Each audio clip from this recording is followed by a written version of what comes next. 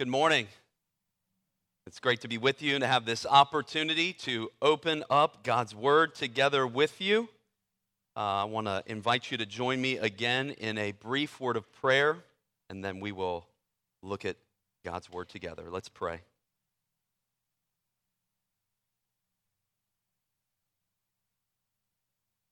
Heavenly Father, you are the one who speaks. It is your word that we respond to. But we cannot hear, nor obey, nor understand apart from the work of your Spirit. So pour out your Spirit to lift up our eyes, to behold your glory in the face of your Son, Jesus Christ. And we pray this in Jesus' name.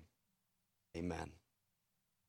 All right, friends, I want to invite you to turn with me in your Bibles to Luke chapter 1. Over the next 4 weeks, we're going to be considering chapters 1 and 2 of Luke's Gospel, culminating on Christmas Day with the account of Jesus' birth in Luke chapter 2. Today, we're going to be looking at Luke chapter 1, verses 1 to 38. If you're using the Bible that we provided, you'll find that passage or those verses on pages 855 and 856 of the Bible we've provided. I want to encourage you to open to the passage so that you can follow along as I read it in a few moments. And I want to encourage you to keep your Bible open because we're going to be looking often at the passage in our time together this morning. I wonder if there's anyone in your life who you've lost touch with. Maybe it's a member of your immediate or extended family who at one point you were in regular communication with, but for one reason or another, over time, you've fallen out of touch with. Or maybe it's someone who was once a close friend. Maybe you spent tons of time together earlier in life, and your life was shaped by your friendship with them, but over time, life sent you on different paths, and basically now you never hear from them. Or maybe it's someone, a friend or family member, who you don't hear from anymore, not because you've slowly fallen out of touch, but because they just have stopped returning your calls or your texts or your emails. How long would it take before you stopped reaching out? How long would it take before you just kind of stopped thinking about them altogether? How long would it take before the sting of that relationship ending subsided altogether? 6 weeks? 6 months, 6 years, maybe this thing never fully goes away, but you just eventually move on.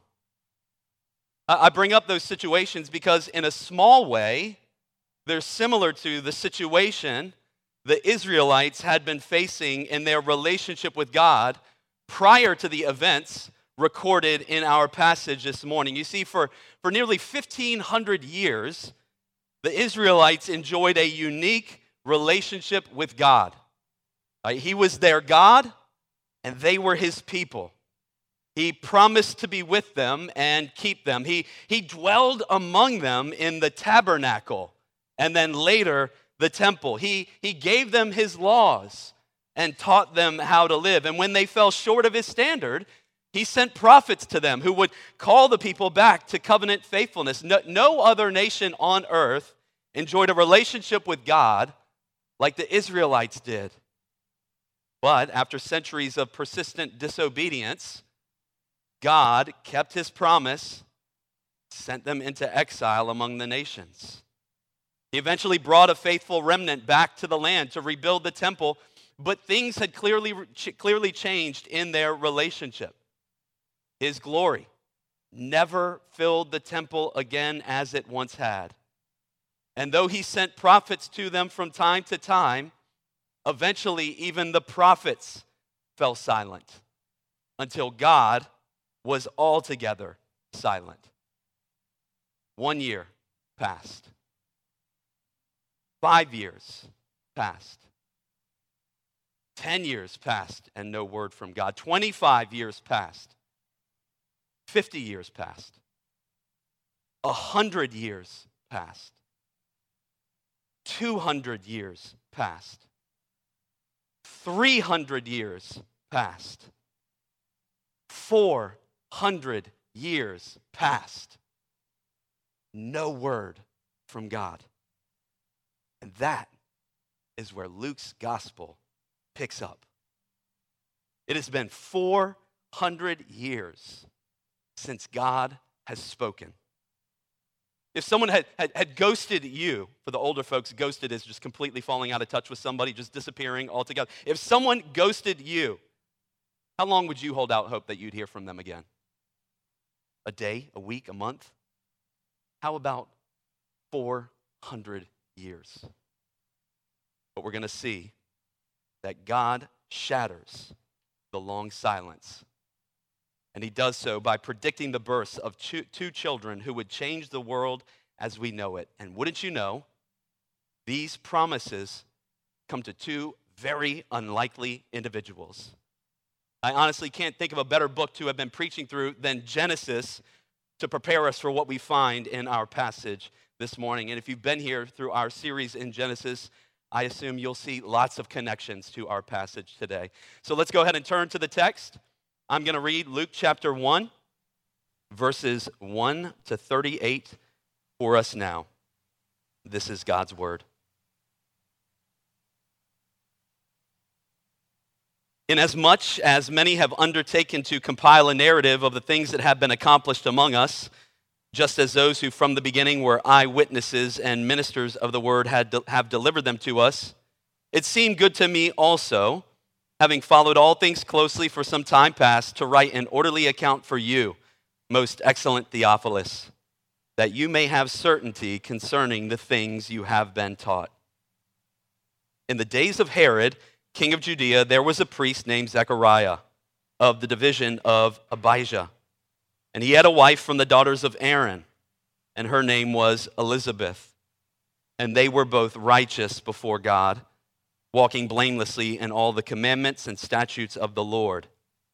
But they had no child, because Elizabeth was barren, and both were advanced in years. Now, while he was serving as a priest before God, when his division was on duty, according to the custom of the priest, he was chosen by lot to enter the temple of the Lord and burn incense. And the whole multitude of the people were praying outside at the hour of incense. And there appeared to him an angel of the Lord standing on the right side of the altar of incense. And Zechariah was troubled when he saw him, and fear fell upon him.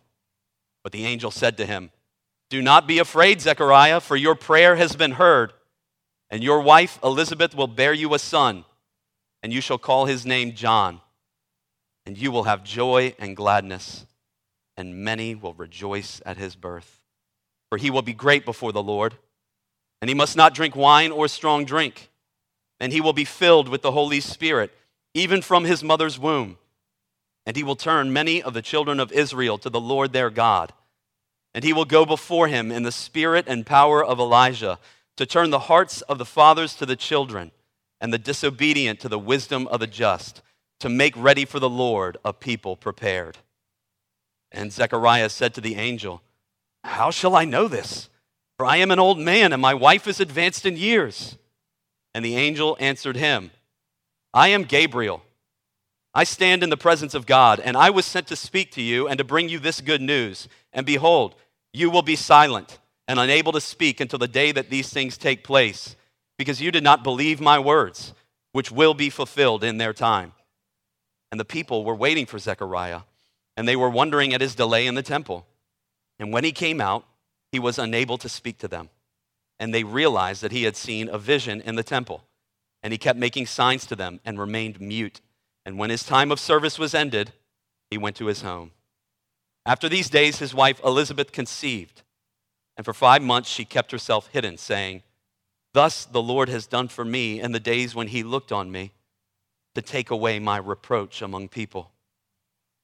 In the 6th month, the angel Gabriel was sent from God to a city of Galilee named Nazareth, to a virgin betrothed to a man whose name was Joseph, of the house of David. And the virgin's name was Mary. And he came to her and said, "Greetings, O favored one, the Lord is with you." But she was greatly troubled at the saying and tried to discern what sort of greeting this might be. And the angel said to her, "Do not be afraid, Mary, for you have found favor with God. And behold, you will conceive in your womb and bear a son, and you shall call his name Jesus. He will be great and will be called the Son of the Most High. And the Lord God will give to him the throne of his father David, and he will reign over the house of Jacob forever, and of his kingdom there will be no end. And Mary said to the angel, how will this be, since I am a virgin? And the angel answered her, the Holy Spirit will come upon you, and the power of the Most High will overshadow you. Therefore the child to be born will be called Holy, the Son of God. And behold, your relative Elizabeth in her old age has also conceived a son. And this is the 6th month with her who was called barren, for nothing will be impossible with God. And Mary said, behold, I am the servant of the Lord. Let it be to me according to your word. And the angel departed from her. If you're taking notes, the main lesson we're to take away from the birth predictions of John the Baptist and Jesus of Nazareth is that the culmination of God's plan of redemption has begun. The culmination of God's plan of redemption has begun. We're going to consider that lesson under 2 points, 2 predictions. Prediction 1, the birth of John the Baptist. That's verses 1 to 25. And prediction 2, the birth of Jesus. That's verses 26 to 38. And taken together, we'll see that these birth predictions signal that the culmination of God's long-promised plan of redemption has begun. So, prediction number 1, the birth of John the Baptist. With the birth prediction of John the Baptist, Luke signals that the culmination of God's plan of redemption has begun. Verses 1 to 4 of Luke's gospel form the introduction to his gospel as a whole. Luke is writing to a man named Theophilus to provide him a carefully investigated account of Jesus' life and ministry so that Theophilus could be certain about the things that he had been taught about Jesus Christ. And interestingly, we find that Luke, the careful historian, doesn't start his gospel with the beginning of Jesus' ministry, like Mark and John do, nor does he start his account with Jesus' birth, like Matthew. Instead, he starts with the day God broke his 400-year silence by predicting the birth of John the Baptist. But before we even get to the prediction of John's birth, we see that something big is about to happen. And we see that in nearly every detail of the passage.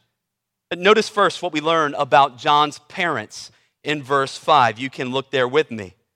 His father Zechariah was a priest, and his mom Elizabeth was a descendant of Aaron. Can any of the kids tell me who Aaron was? You can raise your hand if you know. Who was Aaron? We're going to go to the back right there. I don't know your name. What's your name? Johnny? Johnny, who is Aaron? Moses' brother, and what else? What was his job? Can anyone tell me what Aaron's job was? What job did God give him? We'll go to the other one who raised his hand. He was the high priest of Israel. So John's parents, Zechariah was a priest, and his mom was descended from the first high priest of Israel. Luke is highlighting their unique spiritual pedigree, but their vocation and spiritual heritage aren't the only unique things about them. Look at verse 6. They were righteous before God and walked blamelessly in all his commandments. Just got to think back to the book of Genesis. Where did we first hear this? The first person in the Bible that's described as righteous and walking blamelessly before the Lord was Noah. Why is that important? Because from Noah would come one who would bring relief from the curse of sin. That's not the only connection to Genesis we see. Look at verse 7. Zechariah and Elizabeth had no child because Elizabeth was barren and both were advanced in age. Obviously bringing to mind Abraham and Sarah from the book of Genesis. With these details, Luke is showing us that the promised redemption from the curse in Genesis 3:15 that would come from the line of Noah and then through the line of Abraham is now coming to fruition through Zechariah and Elizabeth. Right? We're supposed to read this and say, oh snap, something big is happening here. Have you ever been driving on the highway? You just kind of fall into a lull and then sirens come up blasting behind you and they blow by you and you kind of snap to attention and you're like, okay, I'm locked in, I'm loaded now, right? In the same way, sometimes when we read scripture, we kind of fall into a lull. Okay, I kind of see what's going on here, I see this. And then you see all this explosion of these details connecting to earlier parts of scripture where these major promises of redemption are happening and God is blasting his sirens at us. Hey, pay attention to what's happening here. Something big is about to go down here, right? And the signs that something big is about to happen continue. Look at verse 8 and following. Zechariah's division was on duty. Quick background here. There were roughly 18,000 priests in Israel, and they were organized into 24 divisions, and those divisions would serve 2 one-week rotations at the temple each year.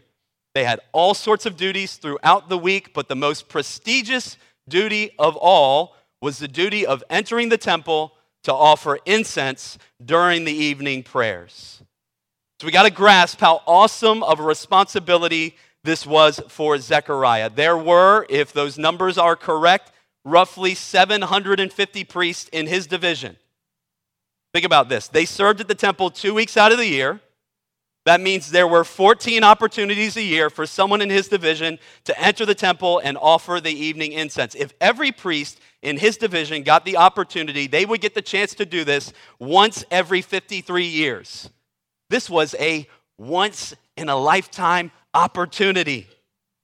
But we see that this opportunity didn't come to Zechariah by chance. Notice verse 9. He was chosen by lot.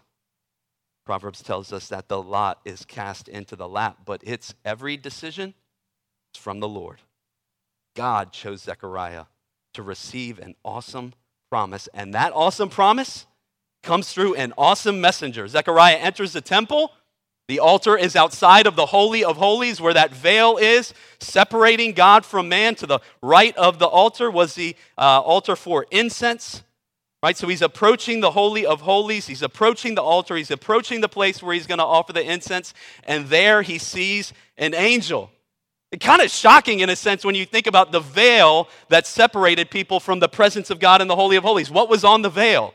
2 pictures of angels guarding the way to God's presence, and now you have an actual angel standing before him, guarding the way to God's presence. But this angel has come with a promise from God. But like basically everyone else in the Bible who encounters an angel, Zechariah is afraid at the sight of this awesome messenger. But the angel tells him not to fear. God has heard his prayers. God is remembering his covenant and showing grace to his people with the prediction of John's birth. And it's clear from the angel's prediction that John would be a very special person. Look at verses 14 to 17. His birth would bring joy. Notice the descriptions of his character. He will be great before the Lord. He won't drink wine. That is, he'll live a life of complete devotion to God. He'll be filled with the Spirit from conception. Right? In the Old Testament, the Spirit rushed on people or came on people, but John is going to experience a filling with the Spirit that is unique. Now notice the mission God has prepared for him. He will turn many of the children of Israel to the Lord their God. He'll bring about repentance. He'll go before God in the spirit and power of the prophet Elijah. He'll be like Elijah, regarded as the greatest prophet in the Old Testament. He'll bring relational reconciliation, turning the hearts of the fathers to their children. And he'll bring a change of heart, a change of way in the way people live, turning the disobedient to wise living. In short, he was coming to prepare the people of Israel to meet the Lord. Right? These verses come from the prophet Malachi. Luke is citing the prophet Malachi. Through Malachi, which we heard read this morning, God predicted that an Elijah-like prophet would appear to prepare the people of Israel for the coming of the Lord himself, who would come quickly on this prophet's heels. And right after he appeared, the Lord himself would appear to bring about his promised redemption. Don't want you to miss this. Malachi was the last prophet in the Old Testament. The very last words he spoke in his prophecy before God went silent in Israel, the very last words he spoke in his prophecy were a promise that an Elijah-like prophet would appear to prepare the people of Israel for the day of the Lord. The last time God spoke to his people before going silent for 400 years, he promised that a messenger would come to prepare the people of Israel for the appearance of God. And the first thing God says after breaking his silence is, that messenger is here. The day of the Lord has come. John the Baptist is the forerunner to the Messiah. The culmination of God's plan of redemption has begun. But just like Abraham and Sarah who went before him, Zechariah struggles to believe. Look at verse 18 and following. How's this going to happen? We're old. You got to love how the angel responds in verse 19. I am Gabriel. After reading this, you got to hear it like, I am Gabriel. Like, what's wrong with you? Do you know who I am? This should have been enough to prove to Zechariah that the prediction would come true, because the only other time Gabriel appears in the Bible is in the book of Daniel, where he interprets visions for Daniel of the end times, when God would bring about the end of days. So the fact that he's the one giving the prediction is huge. But then look at what he says next. I stand in the presence of God. Like, the sheer fact that I am standing here before you now should attest to the fact that God is going to keep his promises and that what I have said to you will come true. Yet you have the audacity to doubt God's promise. Because of Zechariah's unbelief, Gabriel strikes him with muteness. He can't speak, which is really painful and ironic, because Gabriel says he came to bring Zechariah good news. But because of his unbelief, he won't be able to share that good news with people. Zechariah emerges from the temple, unable to speak, but given his appearance and perhaps the gestures he was making, everyone realizes he had seen a vision, but of what they don't know. His duty week ends. He returns home to Elizabeth, his wife, who we read conceives a child. And she keeps herself hidden. We don't know exactly why. Maybe it's because of her age and just not wanting to draw attention or answer questions. But notice what she says. The Lord has looked on me. The Lord has done this. The Lord has taken away my reproach. Just like he did for Rachel when Joseph was born in the book of Genesis. Same words. And when Samuel was born to Hannah, the Lord takes away Elizabeth's reproach. You have to see here that in Israel, barrenness, struggling to have a child, was often thought of as a curse, as though God was cursing you, because God often called the people of Israel to be fruitful and multiply. And so if you couldn't have a child, it must have been a sign that God was displeased with you. But here you see this righteous woman who's been walking blamelessly in God's ways all her life, has been struggling with barrenness, but it's been according to God's purposes for her life, because in time he was going to show through her, you will be a sign that my plan of redemption has begun, coming right through her. The connections to Noah and Abraham, the appearance of an angelic messenger announcing the coming birth of the forerunner of the Messiah, the Lord removing Elizabeth's reproach. All of these details tell us that the culmination of God's plan of redemption has begun.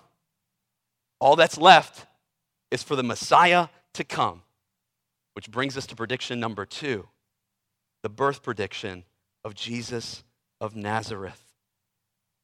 Just as with the prediction of John's birth, nearly every detail of the prediction of Jesus' birth signals that God's long-promised plan of redemption has begun. 6 months after Elizabeth conceives, Gabriel appears to Mary to predict that she too will have a child. Let's just stop right there and observe. John the Baptist is 6 months older than Jesus. For the kids, in Genesis, Has God's promised redemption gone to the older child or the younger child? You can shout it out. To the younger child. It always goes to the unexpected younger child. The older will serve the younger. The older John will serve the younger Jesus. And the fact that God's promised redemption will come to fruition through Jesus is clear from what we learn about Mary, from what we learn about Joseph, and from what we learn about Jesus. Notice what we learn about Mary. Verse 27, she was a virgin. 3 times in the passage, Luke tells us that she was a virgin. If the birth of John the Baptist to a barren woman and an elderly couple was miraculous and signaled the culmination of God's promised redemption, how much more miraculous would be the birth of a child to a woman who had never been with a man? Right? With Zechariah and Elizabeth, the birth of a child was improbable, even highly improbable. Not so with Mary. For Mary, the birth of a child would be impossible. But that is exactly the point. Of all the miraculous births in the Bible, God is saving the most miraculous for his own son. But it's not just what we learn about Mary, it's also what we learn about Joseph. Mary was betrothed to Joseph. That's roughly analogous to what we think of as engagement in our culture. She was betrothed to a man named Joseph who was, Luke tells us in verse 27, of the house of David. That detail is important because the messianic hope, the hope of a coming Messiah who would save his people from their sins, was inextricably tied to the house and lineage of David. In 2 Samuel 7, God promised to David that after he died, God would raise up one of his sons, one of his descendants, to sit on David's throne forever. Yet what we find in the rest of the Old Testament books of 1st and 2nd Kings is that none of David's sons fulfills that promise and that prophecy. There were lots of bad kings, some good kings, but even the best failed to bring about the eternal kingdom that God promised David. The people were still waiting for the coming of this messianic king. And Luke is signaling for us here as clearly as he can that that king is coming through Mary and Joseph. And that becomes clear in what we learn about Jesus. Look at what Gabriel says about Jesus. Verse 31 and following. You shall call his name Jesus, which means Yahweh saves. He will be great and will be called Son of the Most High.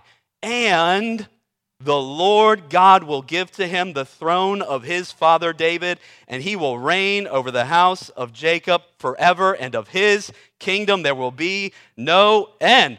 Hallelujah! You read that verse and it's like, hallelujah, finally the king has come. God has remembered his covenant promises. He has not forgotten the promises he made to Abraham, Isaac, and Jacob. The serpent crushing seed of the woman and Savior King has come. Y'all, think about this.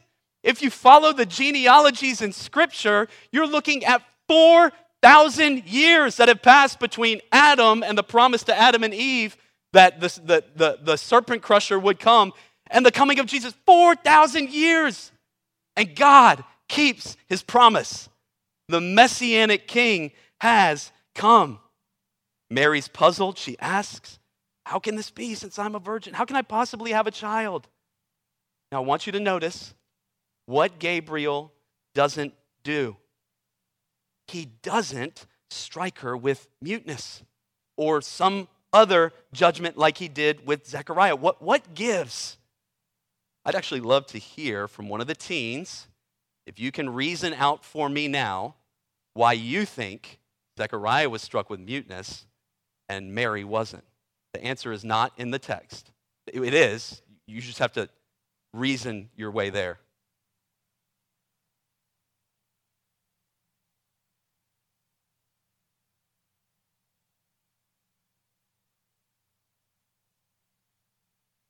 Possible, it is possible that it's because Zechariah knew the Old Testament. Certainly, he should have known the Old Testament and known about these promises. I'm guessing Mary was also familiar with them. If she's going to the synagogue growing up, which I think as a faithful Israelite, she would have been doing. That's a good guess.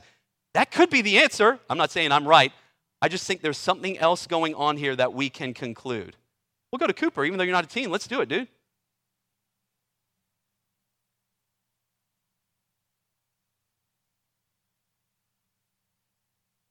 Very good, Cooper. I think that's the answer.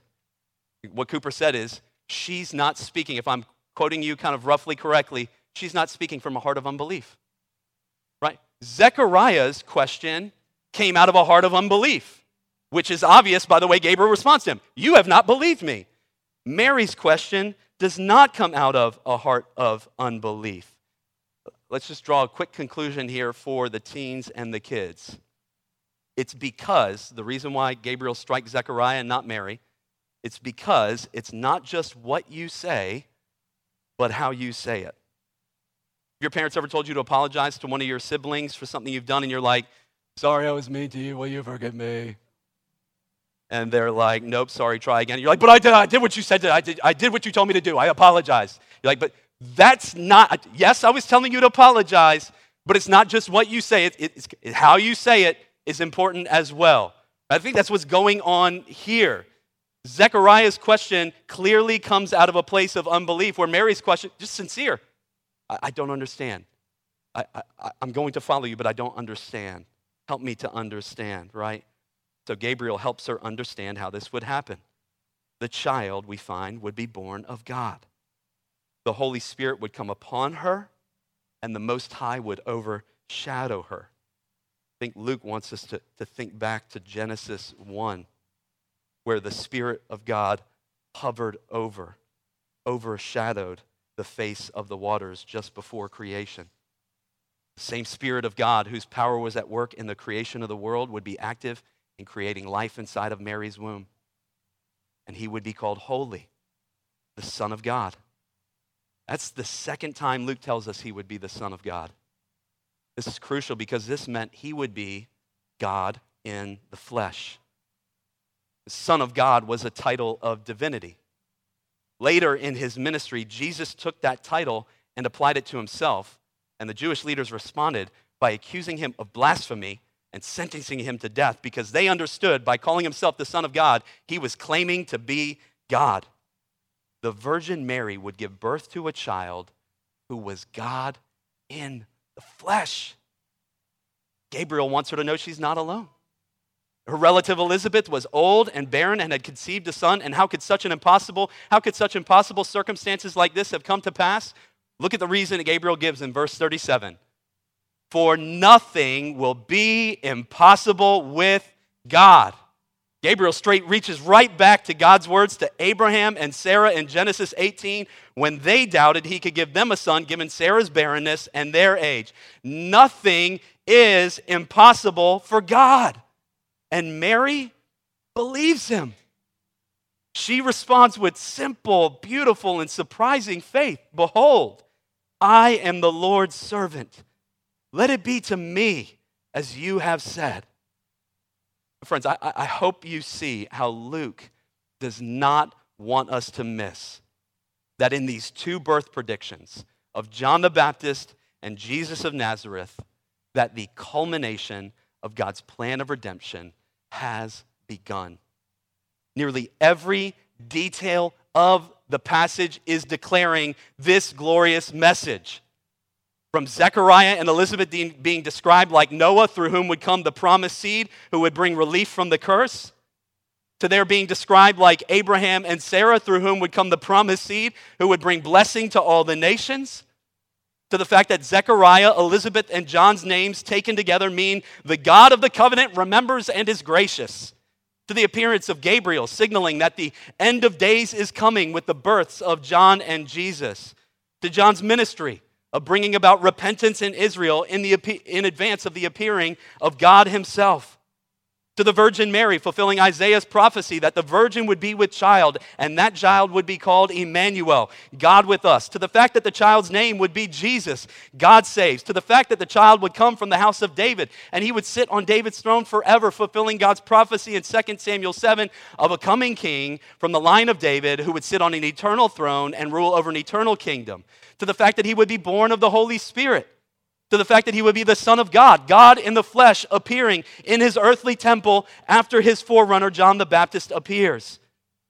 And don't you love how Gabriel says, nothing will be impossible with God. Not nothing is impossible with God. Nothing will be impossible with God, Mary. Look ahead. You haven't seen anything yet.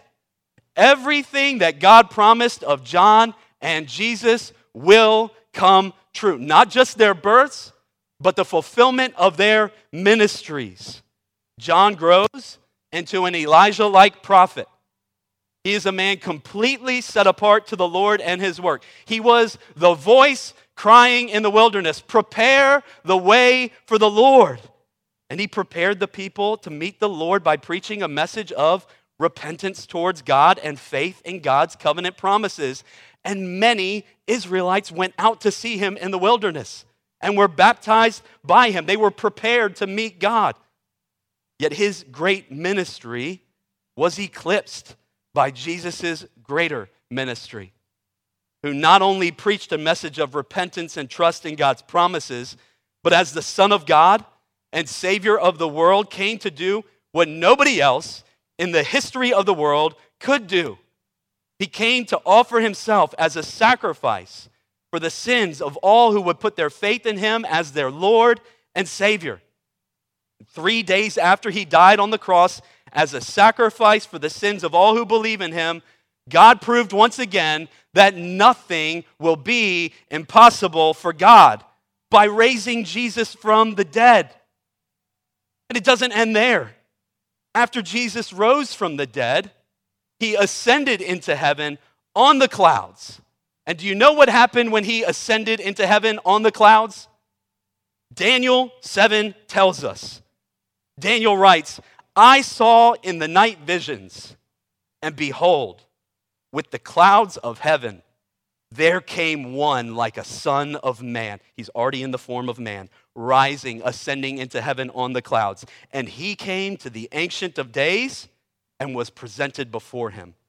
And to him was given dominion and glory and a kingdom that all peoples, nations, and languages should serve him. His dominion is an everlasting dominion which shall not pass away, and his kingdom is one that shall not be destroyed. Daniel saw Jesus, y'all. When Jesus ascended into heaven as the risen and reigning King of all creation, he watched the Lord Jesus Christ be presented before the Majesty on high, and the Majesty on high said, sit at my right hand until I make your enemies a footstool for your feet. You are the King of all creation, the eternal King from David's line and David's house, who sits on an eternal throne over an eternal kingdom. And the culmination of God's promised redemption, that begins here in Luke 1 with the prediction of John and Jesus' birth. That plan of redemption continues today. The Lord Jesus, who was born of the Virgin Mary, who lived a perfectly sinless life, died on the cross for our sins, was raised for our justification, ascended into heaven and sat down on his throne where he reigns right now. That same Jesus offers redemption from sins, redemption and forgiveness of sins to all tribes and tongues and nations. He offers the forgiveness of sin, reconciliation with God, freedom from sin's power, citizenship in an everlasting kingdom. I wonder if you feel the pathos, the passion of O come, Emmanuel, when you sing it. Do you feel the darkness and the light, the pain and the beauty?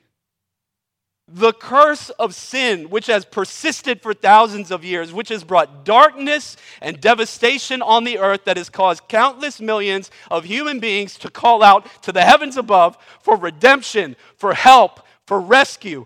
God has answered. Oh, come, oh, come. Emmanuel. Emmanuel has come. Emmanuel has died. Emmanuel has risen. Emmanuel has ascended, and Emmanuel is reigning now over all the earth. Friend, if you don't understand yourself to be a follower of Jesus, I've wondered if you've ever wanted to live in a perfect world. Probably a pretty silly question, right? Who among us hasn't? I'm assuming you have. I'm assuming that at some point in your life, you've longed for the perfect leader, the perfect nation, the perfect existence, free from violence and hatred, free from pain and sorrow, free from sickness and disease. I want you to know that world exists. That world exists and can be yours through faith in Jesus Christ. The reason Jesus was born into our world was to make that world a reality. God created our world perfectly good. Our first parents, Adam and Eve, chose to rebel against God, do things their own way, and their decision brought sin and death into the world, and sin and death have spread to all people everywhere because all of us have sinned. But God didn't abandon us and leave us to suffer without hope. He promised to redeem the world from the curse of sin.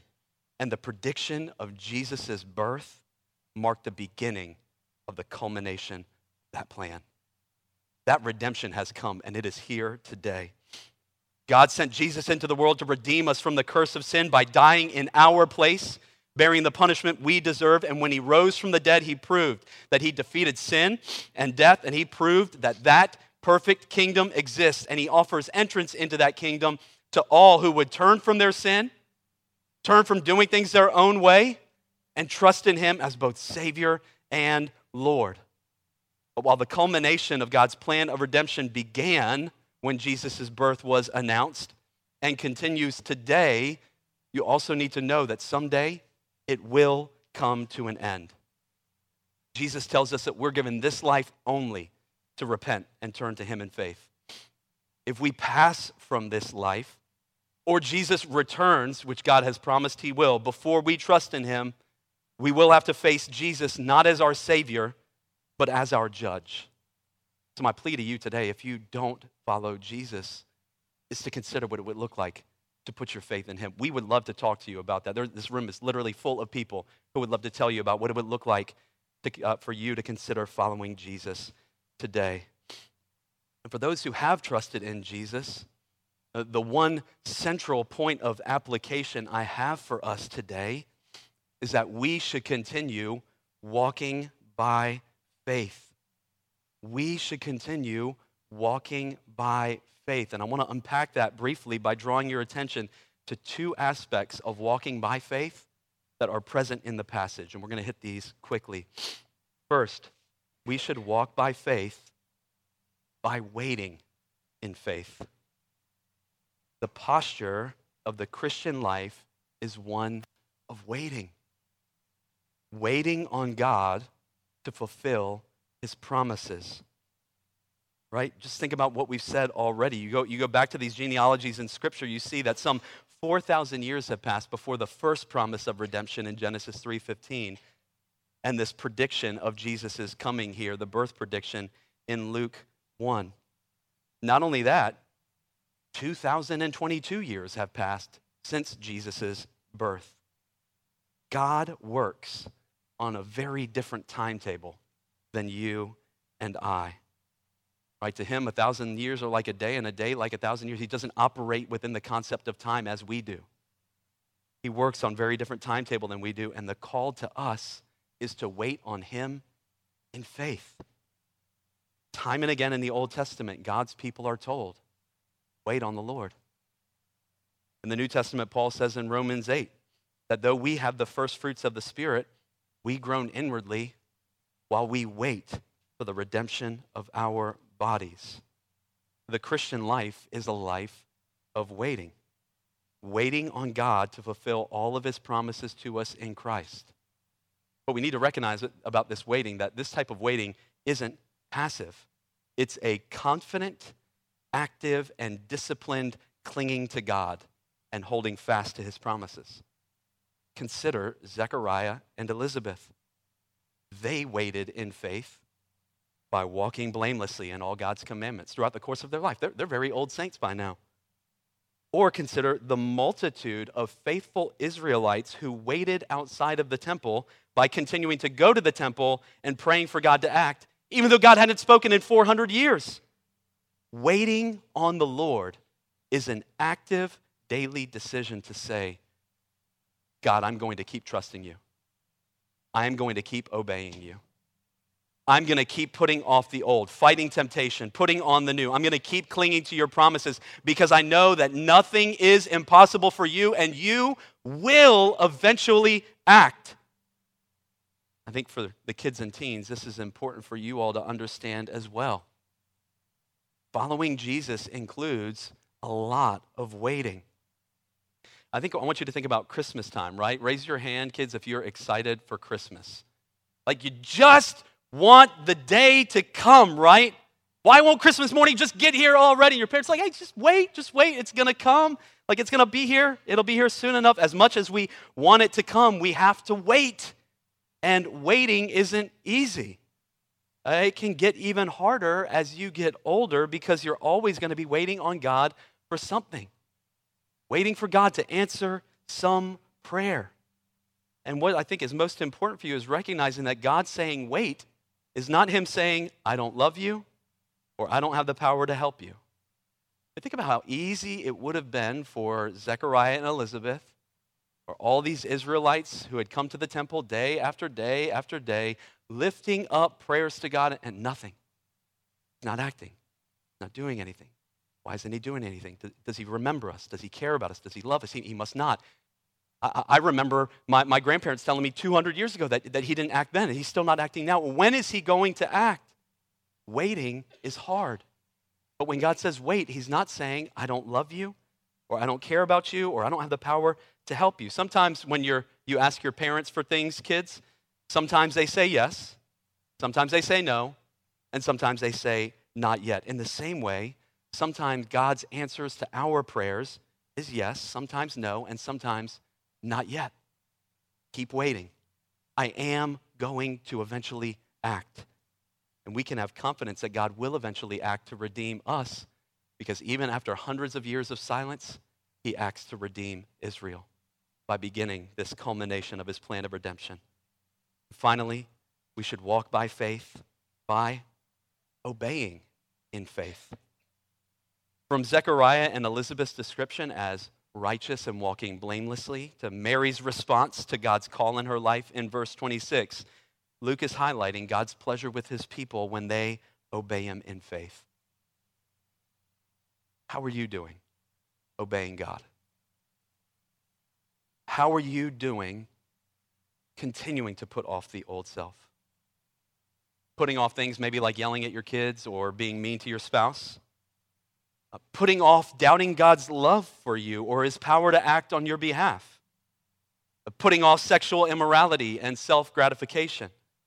Putting off lying and lusting, greed and envy, anger and impatience. How are you doing with those things? As you look at your life this past week, do you notice a trend of desiring to obey God and walk in his ways, of responding to God's commandments the way Mary does? I'm a servant of the Lord. Let it be to me according to your whatever you say, I will do. Is that the trend that you notice in your life this past week?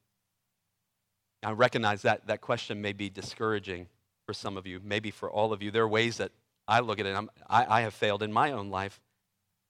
I'm not talking about perfect obedience here. That's not what it means to obey in faith. We even see from the passage, right? The man Zechariah, who was described as righteous and blameless, was also judged by Gabriel with muteness for his temporary unbelief. And we'll see that Zechariah repents and he praises God later in this very chapter for his work, right? We're not talking about perfect obedience, but are you pursuing obedience to Christ? Is that kind of the warp and woof of your life? Is that the texture of your life? Are you seeking to submit to his rule as king in your life?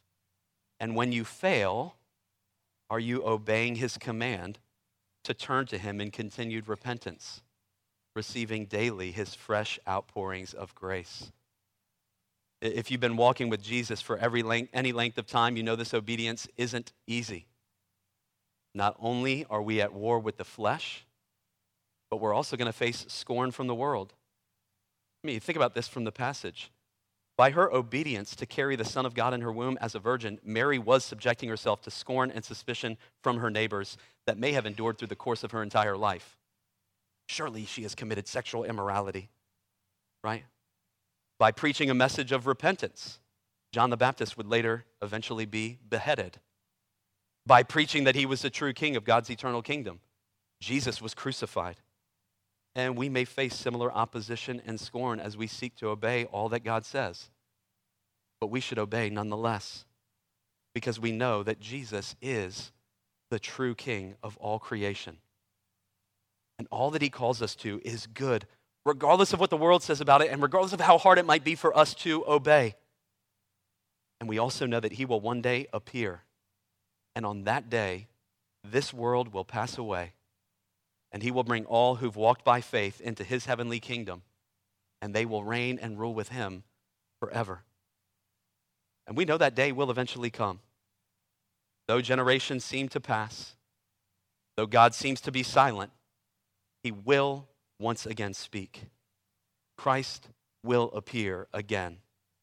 And the culmination of God's plan of redemption that began here will finally come to completion.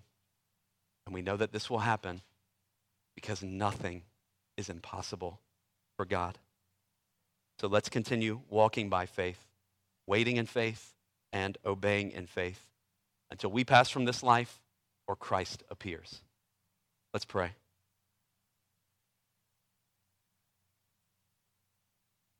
Father, we cry out, come, Lord Jesus, come. Redeem your people.